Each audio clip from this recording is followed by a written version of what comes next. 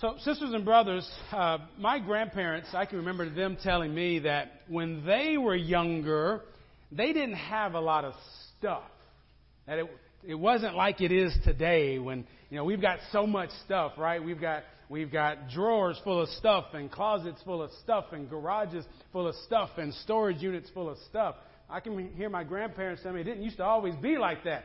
So it always had me wonder, well, if when they were small, people didn't have a lot of stuff, what about, a generation or two before them? How much stuff did they have? All right? If my grandparents didn't have a lot, surely the generation before them didn't have a lot. And then it makes you think, well, let's go back and back and back. Let's go back 2,000 years. How much stuff could people 2,000 years really have had? As far as I can tell, there aren't a whole lot of 3-bedroom, 2-bathroom houses in Jesus' day. There aren't broom closets. There aren't shoe closets. There aren't home offices.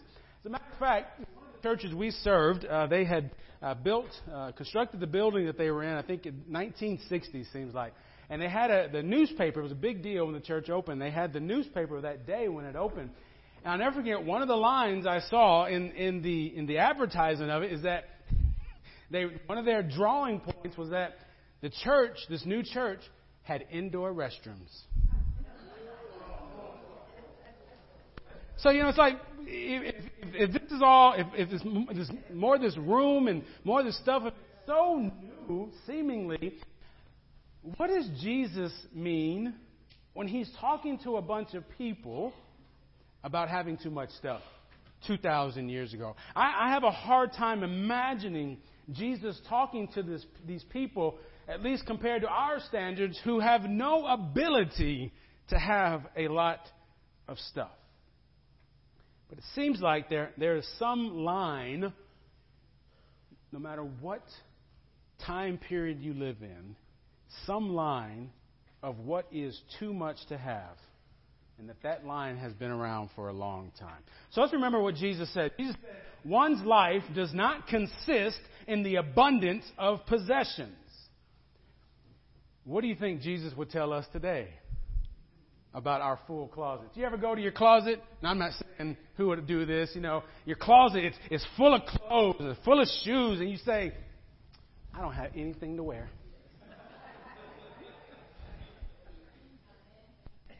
Guys, that's what we say, right? Or you go through all the drawers, you can't find the one thing you're looking for. Why? Because you got 1,000 drawers that are full of stuff. What would Jesus tell us today about an abundance of possessions, I wonder? Now, I think it's funny how we get this parable from Jesus today. That's what Jesus does. He tells us a parable because the reason why he tells the parable is it's so us. It is so us. Jesus had been teaching a crowd, and one of the things that he taught the crowd was to never fear what anybody can do to you because of me. To not fear. All they can do is take your life. Don't fear those people. Fear God who gives life. And then he would go on to say that your life is valuable to God, that you are more valuable than any amount of sparrows, that even the hairs of your head are all counted by God. Praise God. See, what Jesus was saying beforehand is that you mean something to God. Your life is important to God. You're not just going through your days without any point. Who you are, what you do has value to God. What a blessing it is to know. I think more of us need to know that. I think more of us need to know that our lives are valuable to God. And I feel like if I was there in that crowd and I have Jesus, the Lord of life, saying to me that my life is valuable, that my life means something, that God even counts the number of hairs on my head, which is easier to do for some people than other people, but that's something else. I feel like if I was in that crowd, I'd be like, praise God, praise God. But maybe it's because Jesus used the word counted or used the word valuable that got somebody else in the crowd thinking. Because Jesus finishes and he has something powerful to say about the Holy Spirit. And just then, you can almost hear it yourself. Some man raises his voice and says, yeah, Jesus, but I got money problems.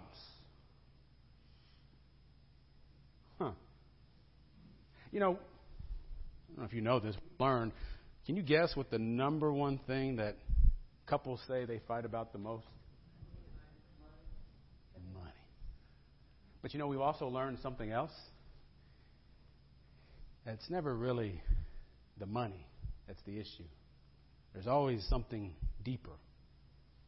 And so I think we need to realize that we don't have money problems.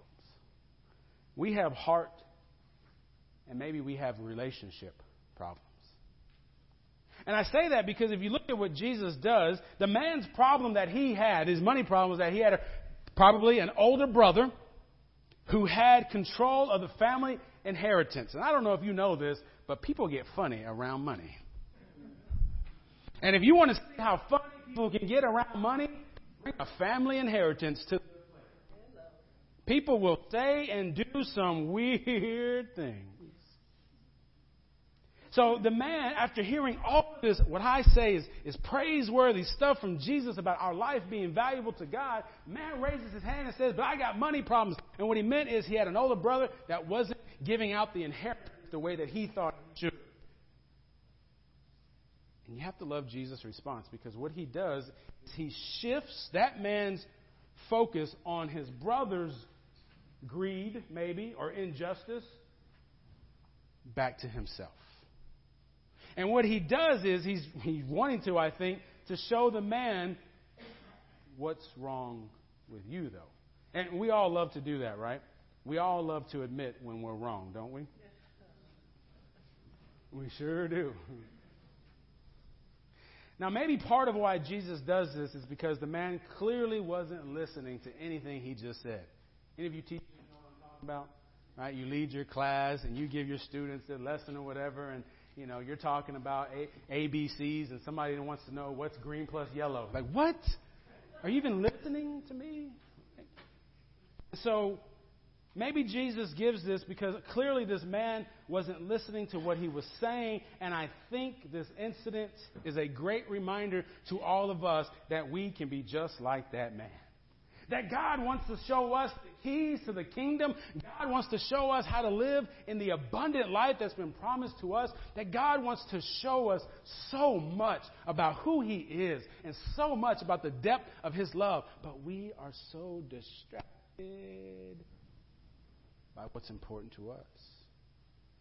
Our money problems or whatever other kind of issue we have in our mind. And so Jesus, He doesn't answer the man's question. He doesn't say, well, I got the answer for you. This is what you do. He says, let me tell you a parable. And the parable is about a man who has land, a rich man who has land that has produced so much that he doesn't know what to do with all of the crops. So much that he can't find a place to store his crops. So what does he do? He builds more, right? Bigger and better. But pay attention, he doesn't just build new barns. Jesus says he tears down the ones he already has. And then he builds newer and bigger barns. Tears down what's already been good for him, what's already been a blessing for him. Gets rid of that so we can have something bigger, better. Now, I want you to pay attention to the picture that Jesus just drew for us. What do we know about this man? I think we know three things. What are those three things we know about him? One, we know he's rich. Sometimes we don't pay attention to that, but Jesus says there was a rich man. What else do we know about him? He doesn't share. Now, see, you're drawing conclusions about him, about what you see, but what do we know about his situation? His land produced so much that he has no place to put everything that's come out. What's the third thing we know about him? Well, we can draw that conclusion, right? But what's something we know definitely about him? Greedy. You know what he was? He was a fool. You know why? Because God called him a fool. Now, I'm going to give you a gospel truth. If God calls you a fool, guess what you are?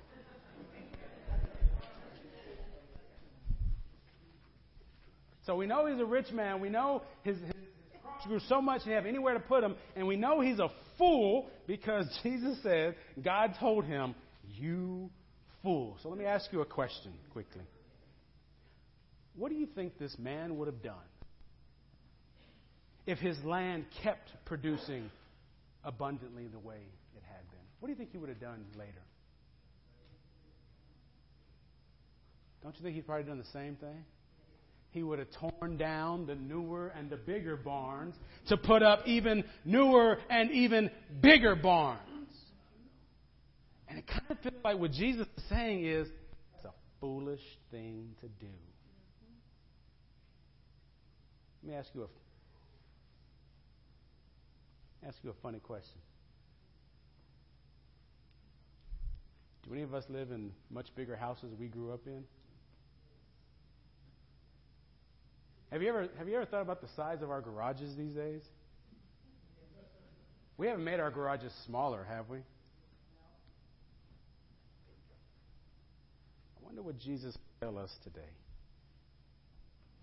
Now, Jesus, the man in the parable, if I agree with you, I feel like if his land would have kept producing more and producing more, he would have torn down his new barn so that he can build even newer, even bigger ones. And what it seems like, you could ask the question, would he have done that because he was rich? Would he have done that because his land produced abundantly? Or would he have done that because he was a fool?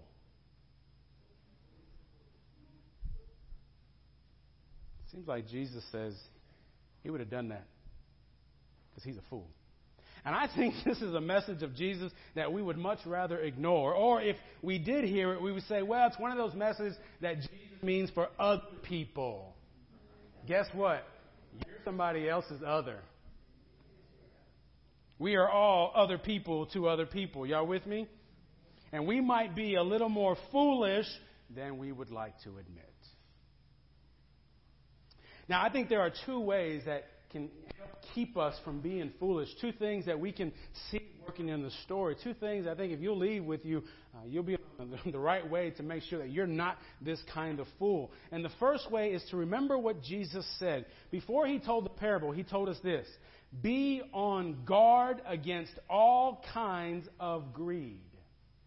Be on guard. Be on guard. That's almost a military term, isn't it? Be on guard against all kinds of greeds. Now, I think that means he thought the man in the parable was greedy. And I also think it means that he's telling us if we're not careful, we can be a little greedy too. On guard. On guard against all kinds of greed. Maybe we should take a moment or two to think about the different kinds of greed.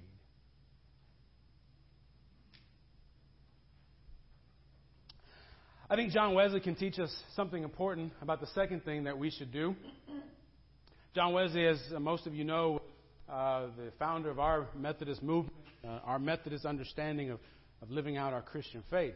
And one thing we know about John Wesley's life, when he was young, his family was very poor.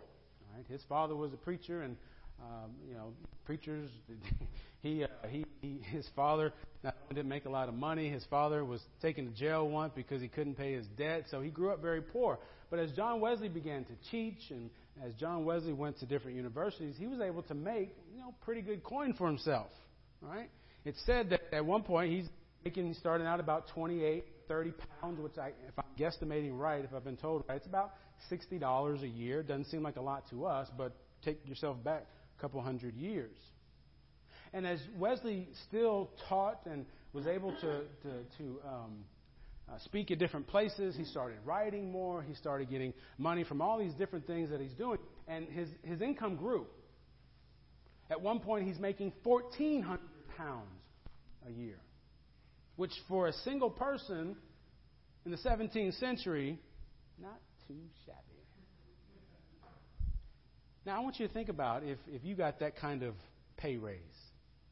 What would you do with all that money? Your car would probably get bigger, right? You'd probably find the house with the extra room you were looking for. That's kind of how we're conditioned if we're not careful. But here's what John Wesley did.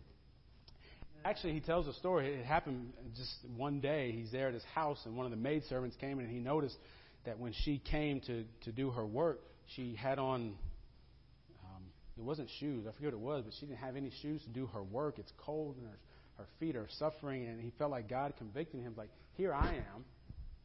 I have all of this wealth. I have all this comfort, and the person right in front of me has next to nothing. And the awesome thing about what he did is that he determined how much he could live for a year. And he determined it was either 28 or 30 pounds a year. He felt like that would be enough for him to have everything that he needed to live his life. And at any time he made more than that, which sometimes he made up to 1,400 pounds. You know what he did with the difference between 30 and 1,400? He gave it away. He gave it to poor people. He gave it to widows. He used it to start orphanages. He used it to do God's work. Now, I don't want you to misunderstand me. I don't know that we can all do that the way he did. Single guy. He didn't have 3 kids who were already, starting school and they got to sell cheesecake and T-shirts and everything else. Lord, help us. Calendars and keychains. Lord, when does it end? Girl Scout cookies. Well, now let's calm down, bro, because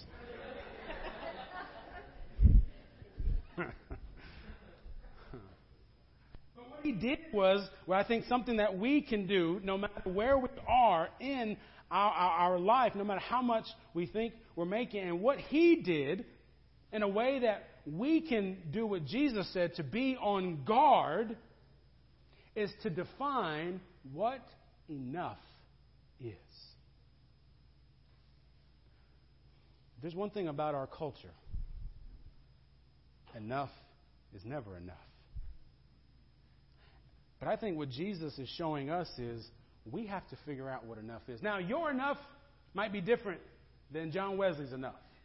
Your enough might be different from my enough. Your enough of what you need to live might be different than the person sitting next to you in church. But here's what I think we need to realize.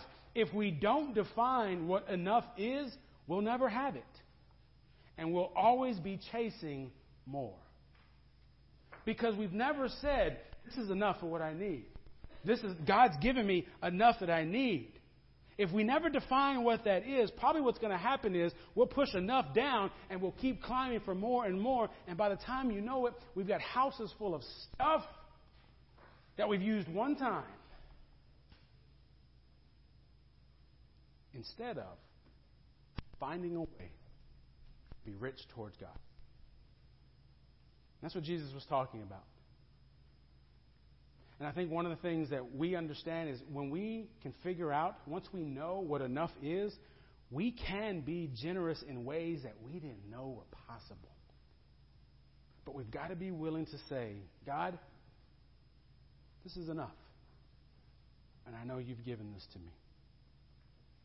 You see, sisters and brothers, generosity is not all about what you give. It's why you give.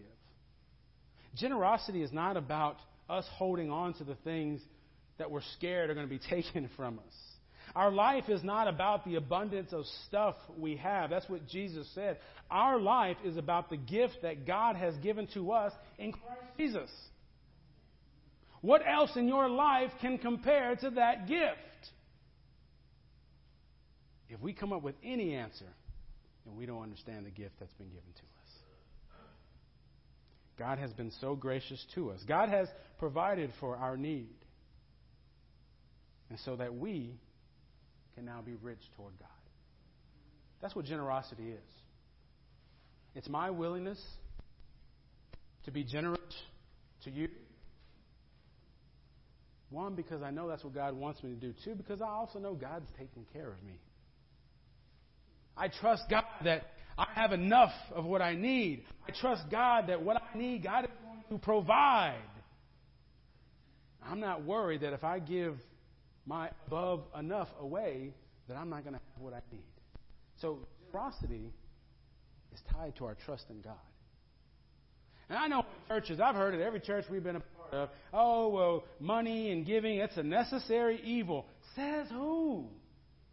It's not. Generosity is a joyful response to the great love of God. Do you think Jesus was generous? Do you think he complained about being generous? So if Jesus can be generous, guess what we can be too?